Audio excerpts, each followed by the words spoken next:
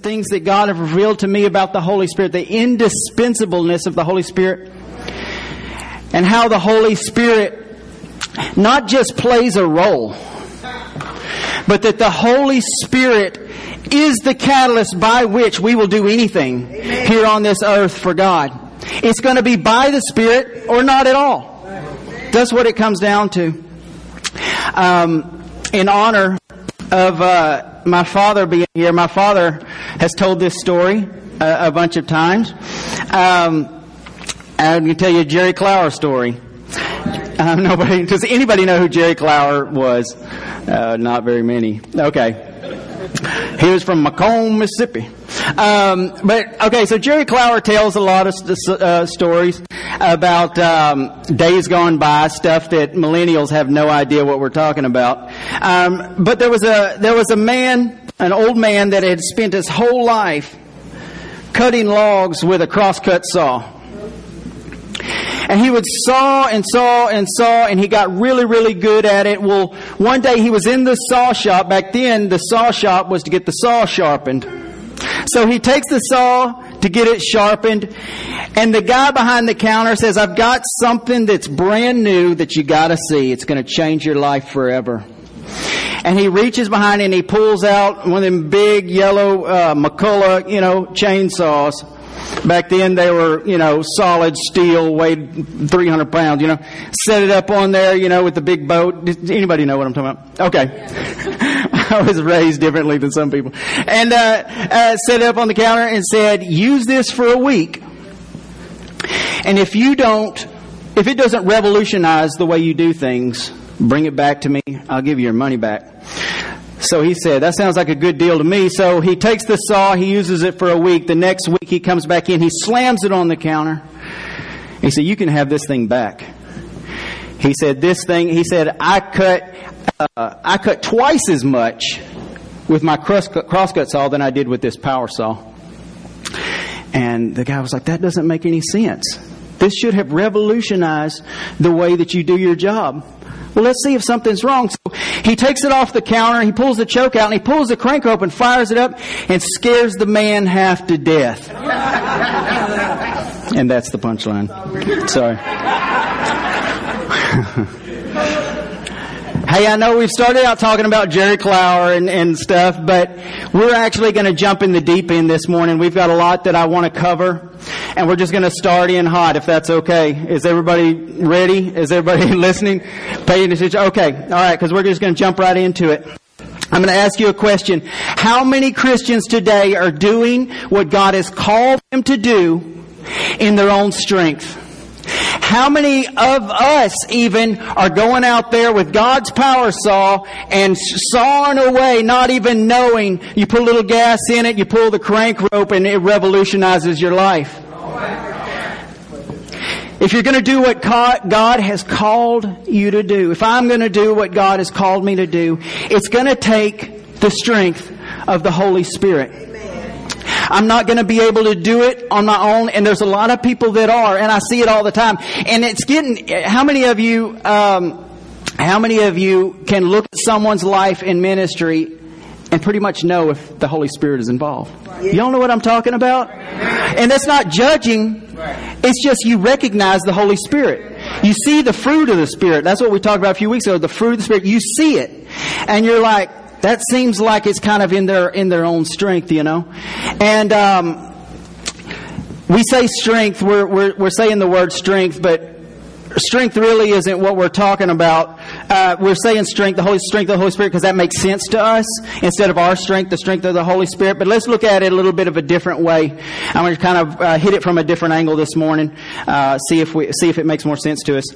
The Holy Spirit has not, everybody say not. The Holy Spirit has not been given to empower you to take your physical works to a new level.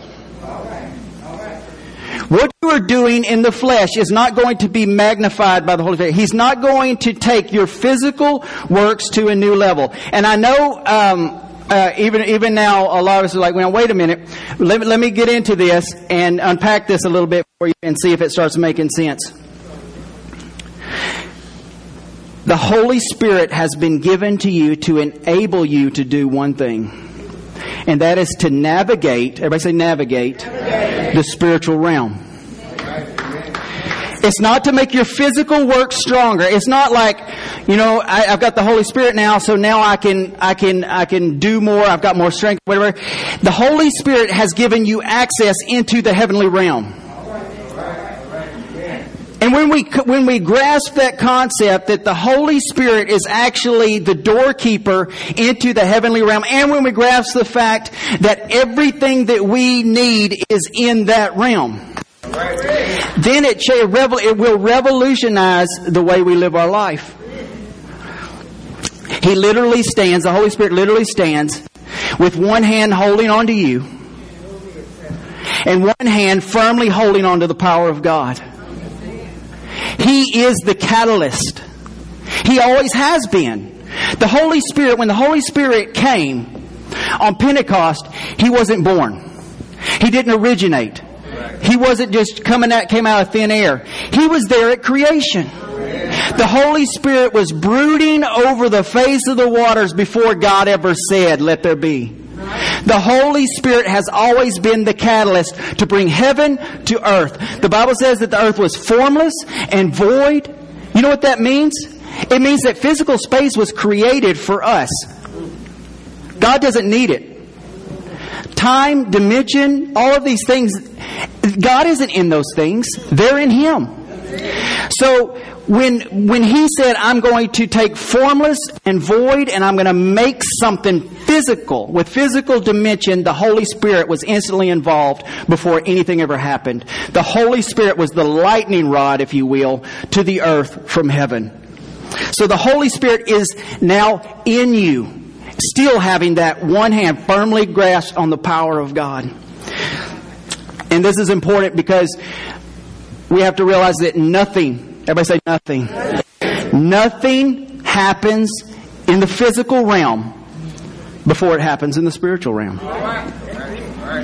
The Bible says that we're supposed to pray. When the disciples asked Jesus, teach us to pray. And I know we've talked about this, but when the disciples asked Jesus to teach us how to pray, He basically said, first, give glory to God. Hallowed be your name. But then the first thing that He said to ask for, first petition, that heaven would come to earth.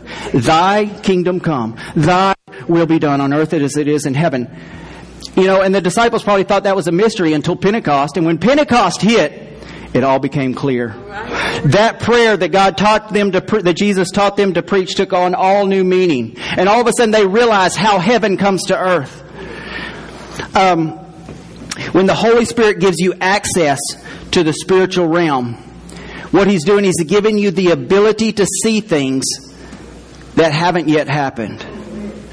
See, just like it was in the heart of God to create the earth, then the Holy Spirit was involved, and then God spoke, which was the Word, which was Jesus, we'll get into that another time maybe. But the whole Trinity was involved.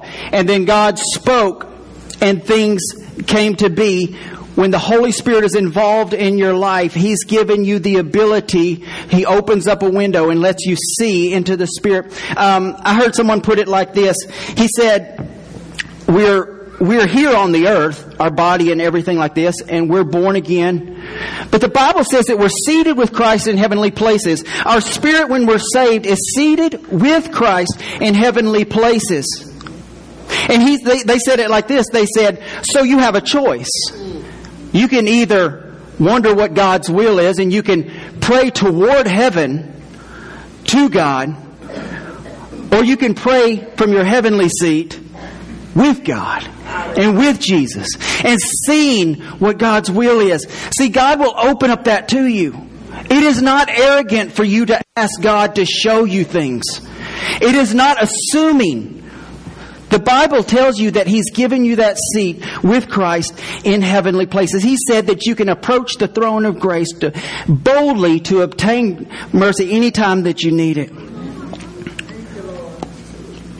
See, but He won't show you things in heaven without giving you a strategy to bring those things to earth.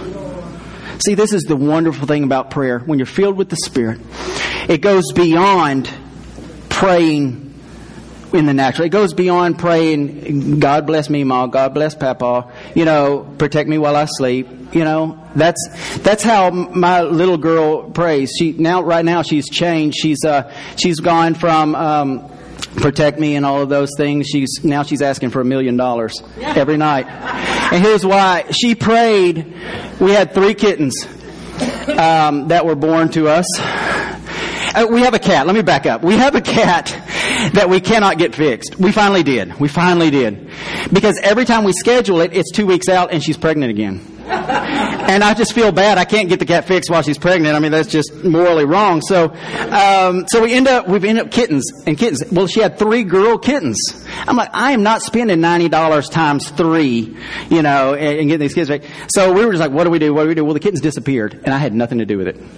They just disappeared. And I was thanking God, not knowing that Anne Marie, when she was asked for prayer requests, that she was actually praying for them to come back. And God decided to listen to Anne Marie's prayer and ignore mine, that the kittens showed back up. And I said, wow, Anne Marie, you should ask for $1 million. So she has been every night for like 3 months. And Lord, give me $1 million. Amen. And she's a minor, so I'm not going to pray against that. I'll hold on to it for her, live off the interest. So, but I don't even know what I was saying. Okay. God will give you insight into things that have not happened. That's what prophecy is. Prophecy is not predicting the future. We think prophecy is like looking into a crystal ball. We've got this secular mindset of what prophecy is. Lord, show us something about my future that's going to happen regardless. And sometimes God will show people world events and things like that. But personal prophecy into your life has nothing to do with predicting the future. What prophecy is this. It is speaking God's intention to you. Let me stress the word intention. Because you have a choice. And other people have a choice. But it's in God's heart for something for you. And the Bible says that a smart person will mine out that treasure. That it's in God's heart, and all we have to do is let the Holy Spirit open up not just insight, but strategy. See, prophecy the insight of prophecy without the strategy implemented of prophecy is empty. See, we need to ask not just for insight, we need to ask for strategy to bring those things, because we have a choice. We can actually work with God. Did you know that? We can know God's will and we can work with Him instead of just wondering all the time. And one of the most, and I understand there are a lot of things that God doesn't reveal, that God keeps hidden. But listen, we use "Thy will be done" as a crutch. I'm just saying.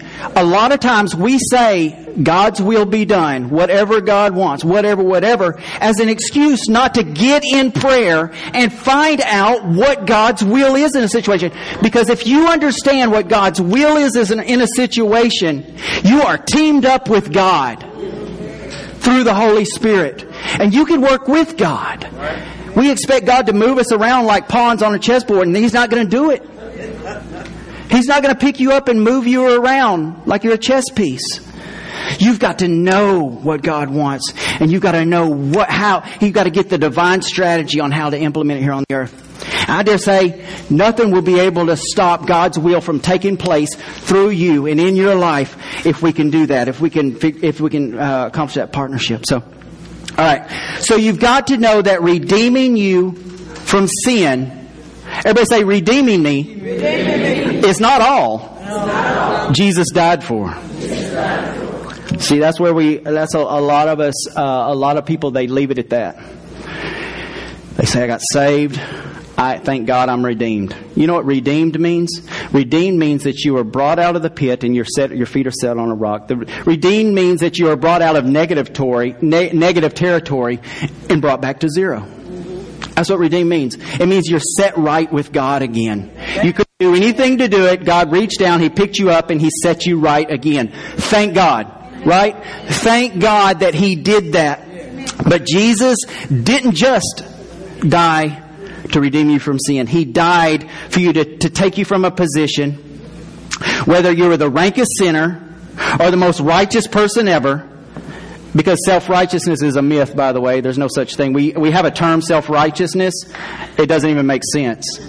It's what's that word? Oxymoron. There you go. Wow, pulled that one out. I never get to pull those words out when I'm okay. I'm just going to start asking names. All right. So it's an oxymoron. There's no such thing as self-righteousness. So it doesn't matter. It doesn't matter if you're in your pre-saved life, if you were the rankest sinner, or if you were the best person that ever lived. It doesn't matter. Because there is no such thing as self-righteousness. There is no such thing as I'm good enough. He died for everyone on our imagined spectrum that we have of evil and good. He's taken everyone that will, and He set them on at zero. When we talk about level playing field, it's not, I was so bad and they were so good and now I'm as good as them. Jesus is the standard. Jesus is the standard, and we're brought to that. So Jesus died to take you from that position to right standing with Him. And that's the best gift ever. Y'all remember that Toyota commercial? I don't know why this popped into my head, the Toyota commercial where they would leap up. Y'all remember that? See, the millennials are like, I have no idea what you're talking about. And the older folks are like, we're so young, if that's it. It's like, I remember when Toyotas wasn't even a thing, But y'all remember the song?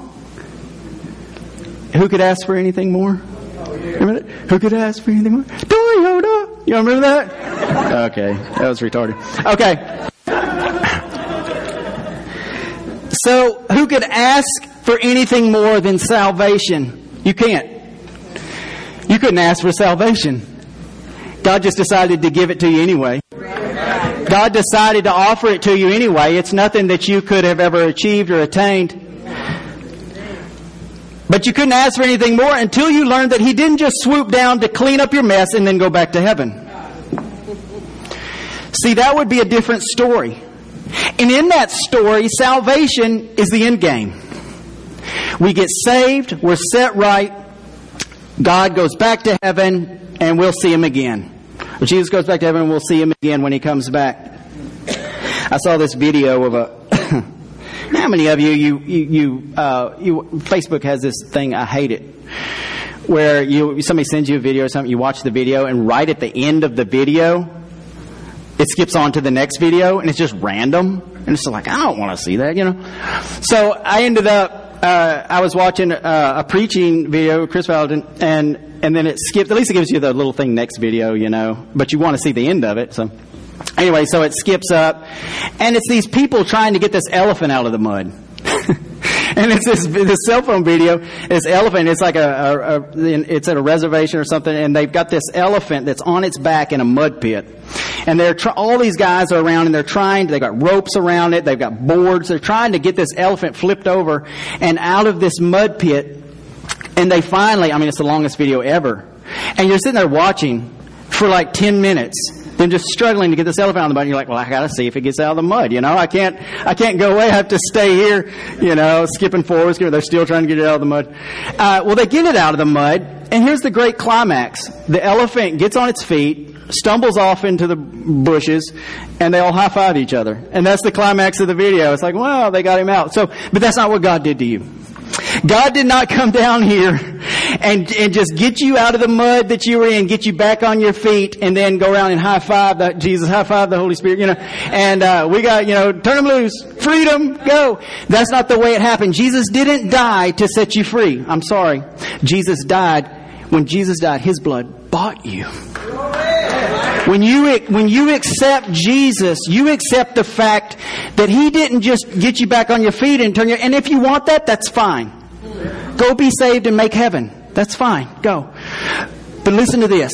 He had a different idea in mind entirely. His blood, everybody say His blood bought me. Now here's the thing. He did more than just set you free from your past. He set your feet on the path to your destiny. See, He didn't just go. He actually had a path for you already laid out. And He saved you for that path. And you say, well, why can't I just do my own thing? Well, you can. Why would you? Because the path that He made for you, your destiny, is as much a part of you as you are a part of you. Your destiny is what you were designed and put here to do. Why would you not?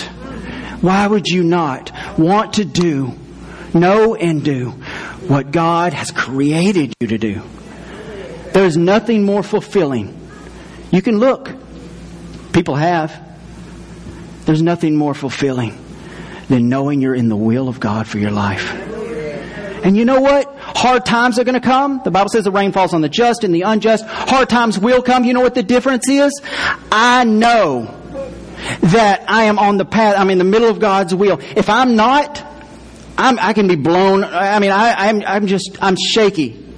You know, it's like anything can knock me over. But if I know that I'm walking the path that God has for me, and I know that the Holy Spirit is deeply involved in God's will for my life, I can't be shaken. No matter what comes, I'm not getting off this path. It's too good. It's too good.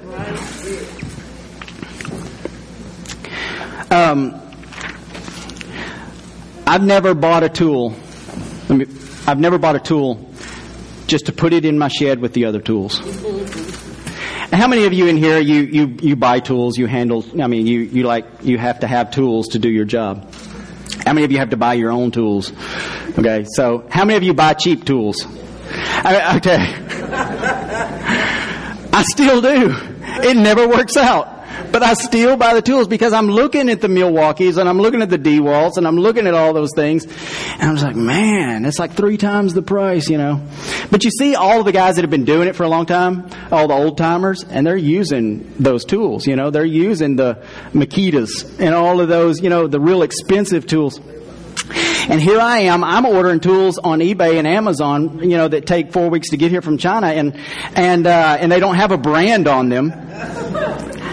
And they don't work right out of the box. And but I saved so much money. Anyway. But I've never, if I ever bought a tool, it's because I needed a tool.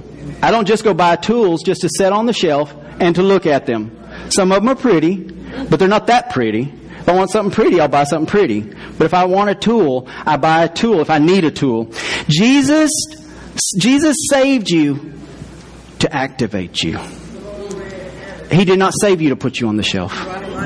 He did not save you to put you on the shelf with all of the other pretty tools for people to look at. He saved you to activate you. He saved you because you were designed by Him to do something. And guys, I know it's not about doing. Everybody says, you know, it's about being, not doing. Well, when you know what you are and who you are and everything, you know that you are supposed to do something. It mandates, when you know who you are, it mandates action. So, the Holy Spirit wants to use you the way that God designed you. So here's the thing. Jesus suffered. Everybody say, Jesus suffered. Jesus suffered. My suffering. My suffering. The Bible says, by His stripes you were healed. When? On the cross. He suffered for your suffering. He died your spiritual death. Everybody say that. He died my death. My death. He qualified every requirement of the law to set you right with God. Nothing you could have done, but He's done that for you. All that we owe was paid, but His plan was never to bring you to zero and step back and let you try again. Because if you couldn't earn it, you can't maintain it. You know what I'm saying? If you couldn't get yourself there, you can't stay there. You know, it's said, whatever you do to get something is what you have to do to keep something. See, you couldn't get yourself to salvation. You accepted, God, I just accept your work. I accept what you did on the cross. You couldn't do anything except just accept what was already been done. You could have died on the cross if you wanted to. It wouldn't have made a hill beans difference. Because you weren't the perfect lamb. You weren't the spotless lamb. So He qualified every requirement of the law, and all we owe was paid. But His plan was never to bring you there and step back and just see if you can try again. Some believe that our daily chore as believers is just to do our best and not venture into negative territory, which we do.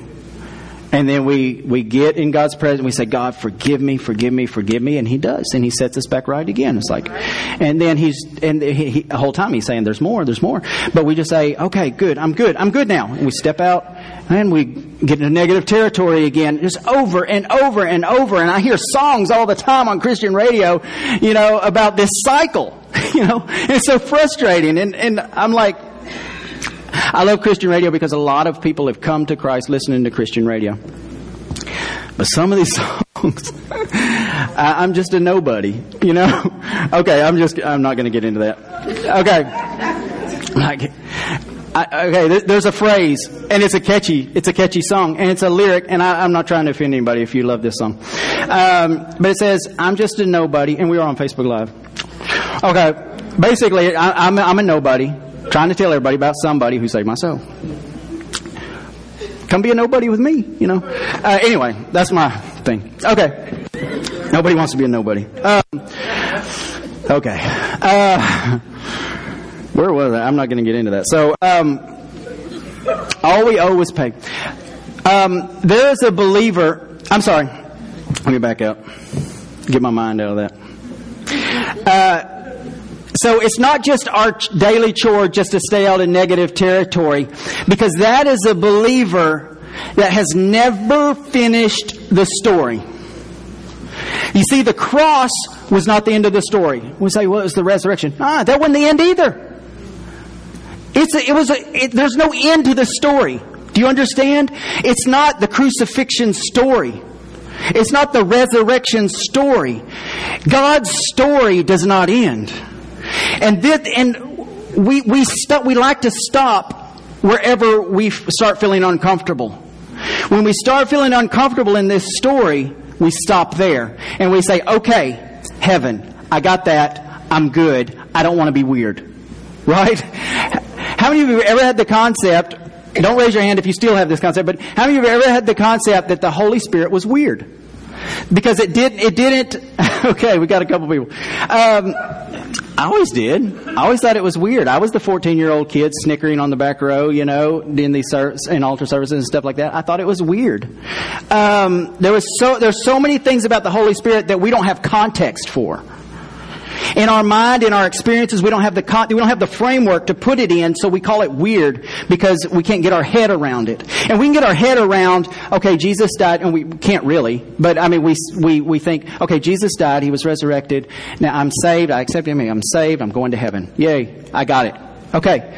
But there's so much more to the story. And the story is still being written. Did y'all know that good stories actually climax in the last pages? Did you know that?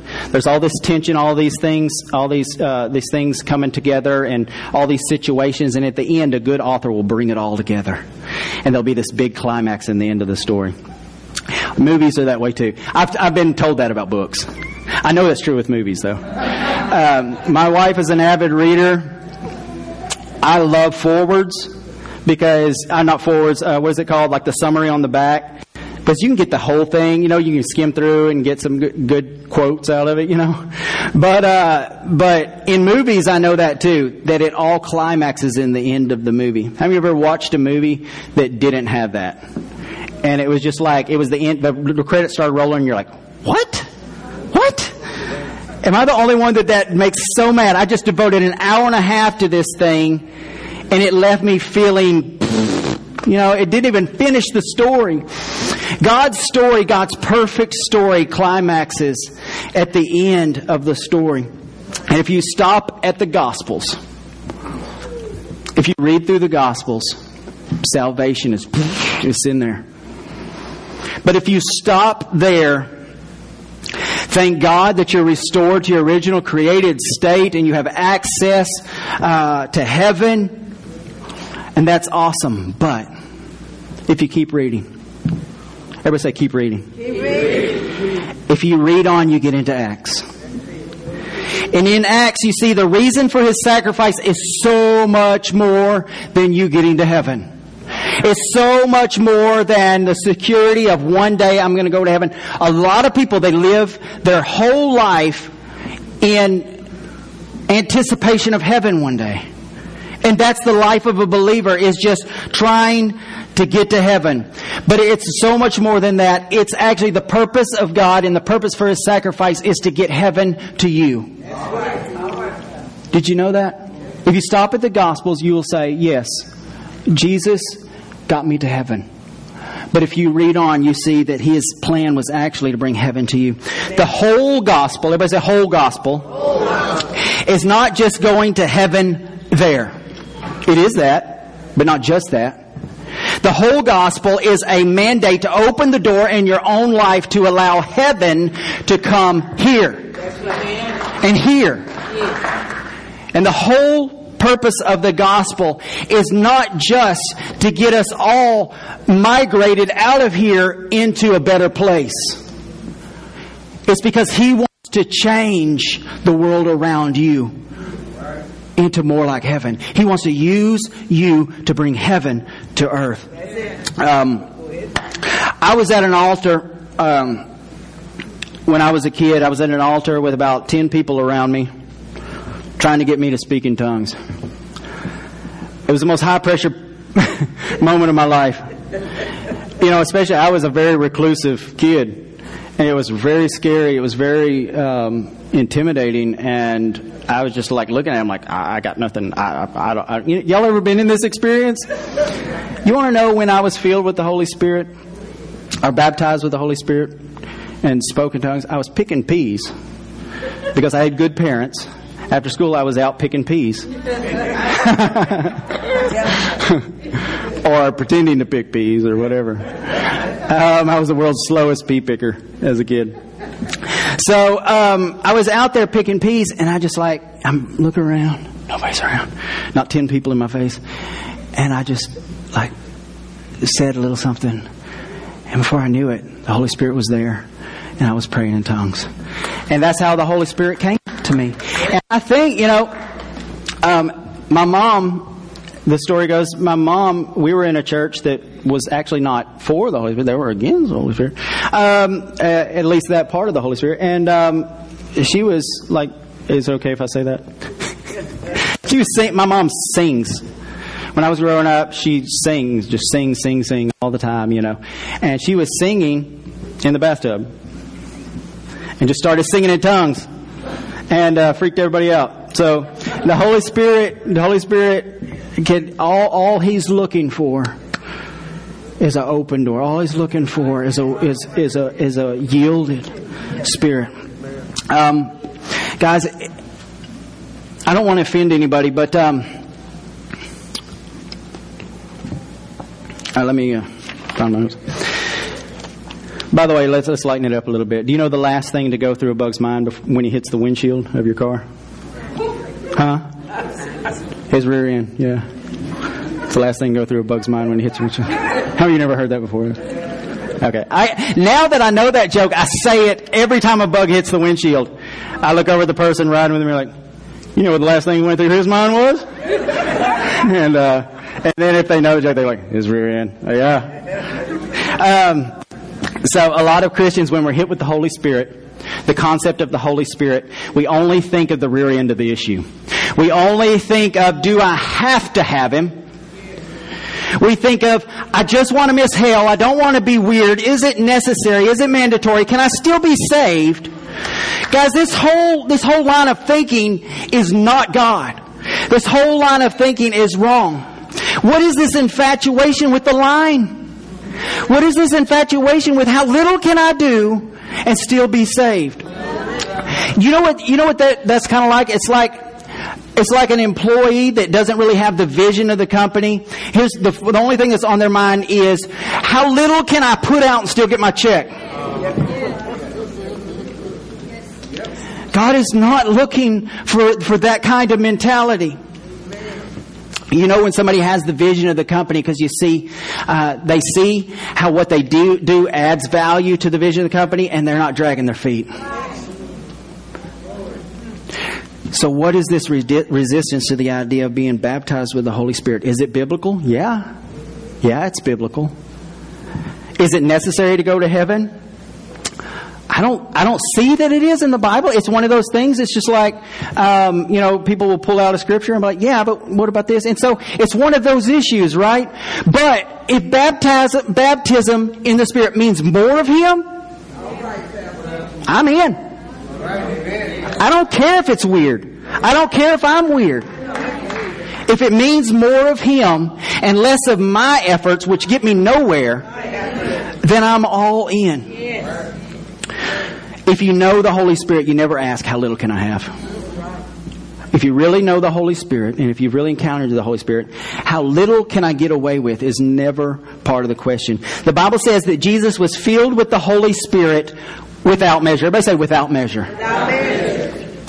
Then that Jesus, who was filled without measure, had the audacity to say that we would do greater works than He did because of two things, He said. He said, I'm going back to my Father, which means He was interceding for us at God's right hand. Right. And He's going to send the Comforter. The Holy Spirit was going to be sent to live in us permanently. Because of that, He said, you're going to do greater things than I did. And I've never done greater things than Jesus. I have never raised a Lazarus from the dead. So there's something untapped about the Holy Spirit. There's a door that we've got to open in our life to allow the power of the Holy Spirit to do something you cannot do in your physical body, in your physical effort. So the Holy Spirit, everybody say the Holy Spirit is precious. The Holy Spirit is precious. If you want just a little, you're not going to get it. But if you're all in, you get it all. Let's skip forward a little bit. In fact, not only am I all in if it's in the Bible, I may even ask for things that aren't in the Bible, just see what happens. How many of you are with me on that? You're just like, well, God, what if, can I have this, It's like, I think God's okay with that. That's kind of a joke, but okay. So I hope you can hear my heart in this, and I know this is an awkward way to leave you here, but we need to put an end to this elitist Holy Spirit club that discourages people who just want more of Jesus. Let me explain that. Hear my heart, okay? Hear what I'm trying to say. We need to erase the line that qualifies us. Where we all qualify ourselves by this line. Because a lot of believers stand there at that line praying in tongues and looking back at those who aren't. Guys, can I tell you something? You're going to say, but the Bible says that they were filled with the Holy Spirit with the evidence of speaking in tongues. I agree. I'm with you. But listen to this. The Holy Spirit is not an achievement. The Holy Spirit is a relationship. The Holy Spirit is a person. And when you realize that and you open up and you're not trying to achieve something, I believe that the Holy Spirit can rush into those. You say, God, I just want to know you more. Holy Spirit, I want more of you in my life. See, the Holy Spirit responds to a vacuum. Make yourself a vacuum. Make yourself a vacuum. Say, God, I have this in me that can only be filled by you. And the Holy Spirit rushing. Let's just take the corporate ladder out of this equation. Because the Holy Spirit is not an achievement. He's a person. And it's a relationship. Can we all just go after Jesus and experience His goodness at every step of the journey? See, we're all on our path. We're all on this walk with Jesus. And all we got to do is say, more, Lord. More, Lord. Everybody say that with me. Say, more, Lord. More, Lord.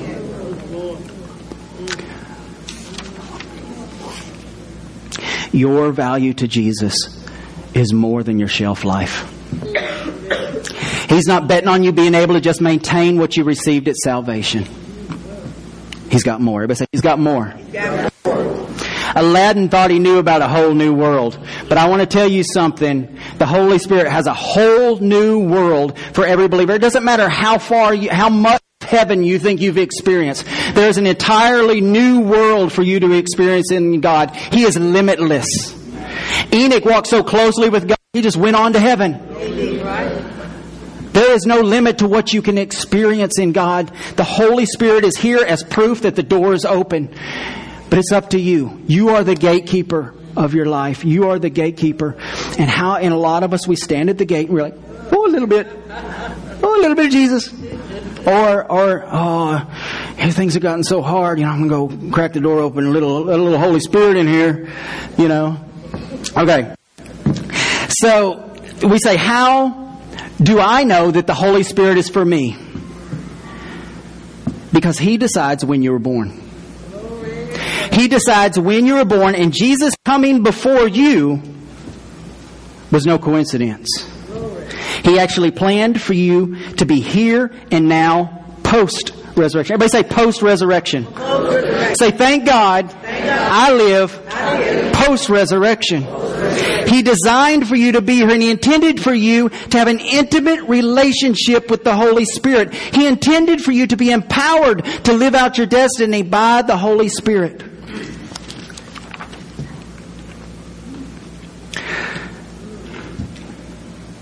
We're going to have to get into some of this next week. I'm sorry. This church, I believe, and the church in general, the body of Christ, is about to launch into a spiritual journey that's going to have extreme physical ramifications. You say, well, what is healing? God, I want healing. I want healing. That all has to be brought from heaven. Healing doesn't happen here. There is no material here on the earth for resurrection power. You cannot go out and mine resurrection power. There's no fountain of youth. I'm sorry. Everything on this earth is designed to deteriorate. The very oxygen that you breathe corrodes and oxidizes your body. Everything. The only way that resurrection power is going to come in a service or in your own life is if it comes from somewhere else. I believe we're about to launch into that, and it's going to have ramifications in this city. But like everything else, it will not originate in the physical realm. It won't come from physical effort. It won't come from good preaching, and it won't come from good marketing. The church has exhausted those. It's going to be birthed and sustained by the Spirit. Or not at all. It's got to come by the Spirit. And if you already know this, it's because you've seen it in the Spirit. Some of you are in here in this, even as I'm saying this, you know it. You already know it. And you know it because you've seen it in the Spirit. But remember that just seeing into the Spirit is half of the equation. There's a strategy that God has to bring from heaven to earth. Many people are going to reap the benefits of that Spirit, but they're never going to, that move of the Spirit, but they're never going to see it coming. My desire is not just to receive from the outpouring, but to be the channel.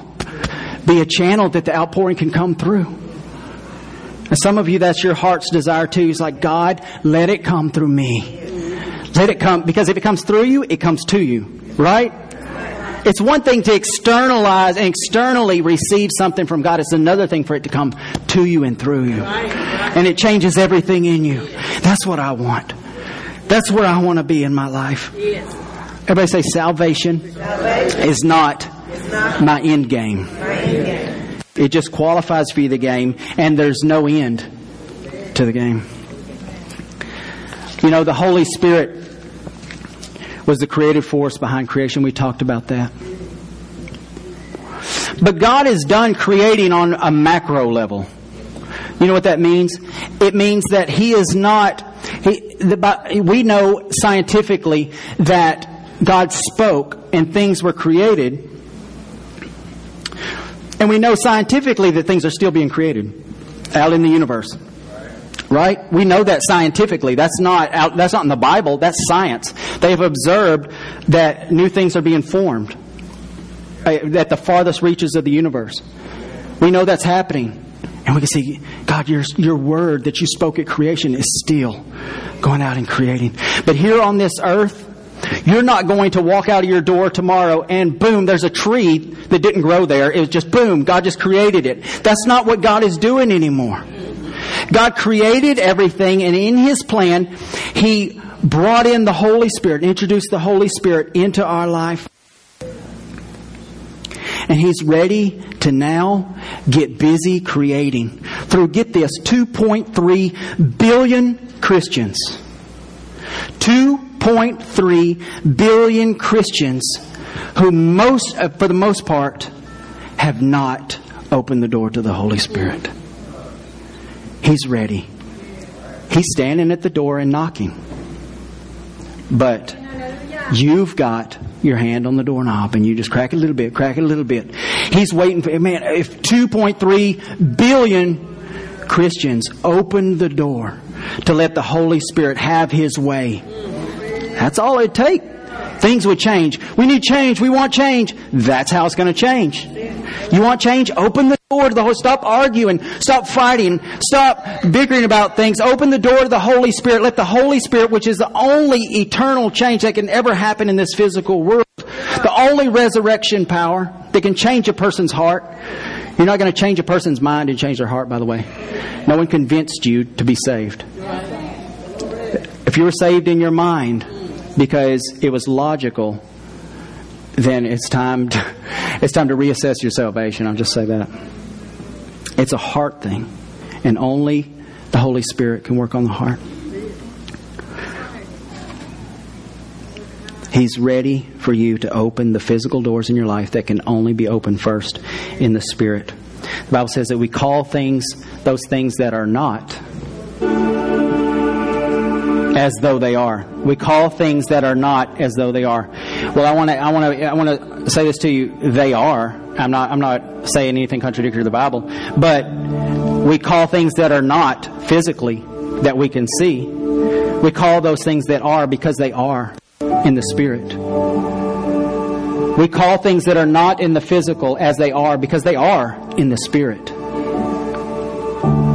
Paul and all the Pharisees, they thought, or Saul I should say, they thought that they had the corner market on God.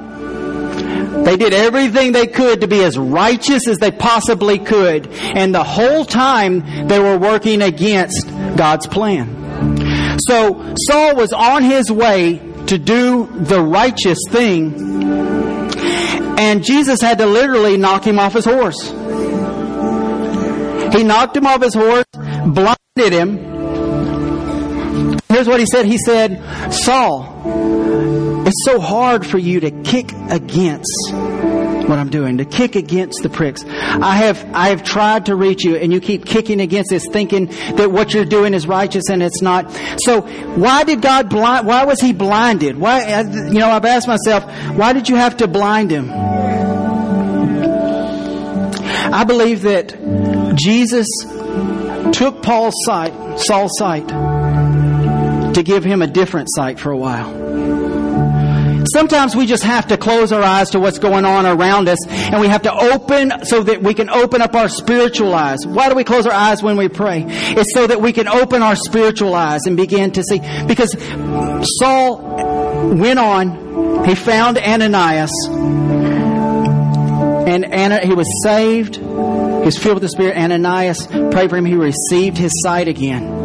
What the Holy Spirit's desire for each one of us is to have our spiritual eyes open, to be able to see with our spiritual eyes in the Spirit, so that our physical eyes can then be in tune with that. And stop being ruled by what we see out here, but be ruled by what we see in heaven, what we see in the heavenly realm through the Spirit. That's why the Holy Spirit's here. The Holy Spirit is here for so much more than we give Him credit for. Let's all stand to our feet.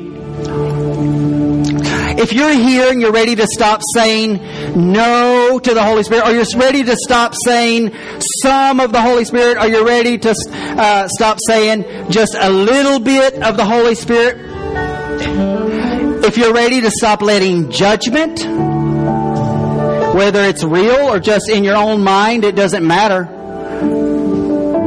of others trying to keep you on the outside of what the Holy Spirit is doing? If you're here, you're just ready to say yes to more. Just raise your hands right where you're at this morning. Say this with me. Say yes. Say yes. Yes. One of the most widely used words in the Bible is amen. We close every prayer with it. You know what amen means? So be it. Yes. That's what the Holy Spirit is looking for. He's looking for yes. He's looking for so be it. He's not looking for just a little bit. He's looking for doors flung open wide and a resounding yes, amen, so be it in my life. This phrase, the Holy Spirit put this phrase in my heart that I want to share with you. It's time to raise anchors and set sail. If you're in here this morning and there is an anchor you're dragging an anchor behind your boat, pull it up. Raise the anchor. It doesn't matter what it is. If it's not of the Spirit, it's an anchor. Raise it up. It's not just enough to raise the anchor, raise the sail. Because the wind of the Spirit is wanting to blow through your life, and if you don't have that sail up, you're going to stand still and watch the Spirit move. But if you'll raise that sail, you'll be in the middle of everything that the Holy Spirit is doing. And that's where I want to be. I'm going to make some new sails. I'm going to be like them pirate ships with all those sails and everything. I'm going to bed sheets, whatever I can get to catch some wind of the Spirit. Everybody say that with me. Say, I pull up my anchor. I raise my sail. If you're in here this morning and you need to get right with Jesus, before you go any further, go ahead and as our prayer team comes, our prayer team, come on down to these altars and somebody wants to pray with you. Don't leave here. Don't leave here without having someone pray with you. If you need healing, if you need physical or emotional healing, come on down and have our prayer leaders pray with you. Everybody pray this with me. Say, Father, I love you. Holy Spirit, have your way. In Jesus' name.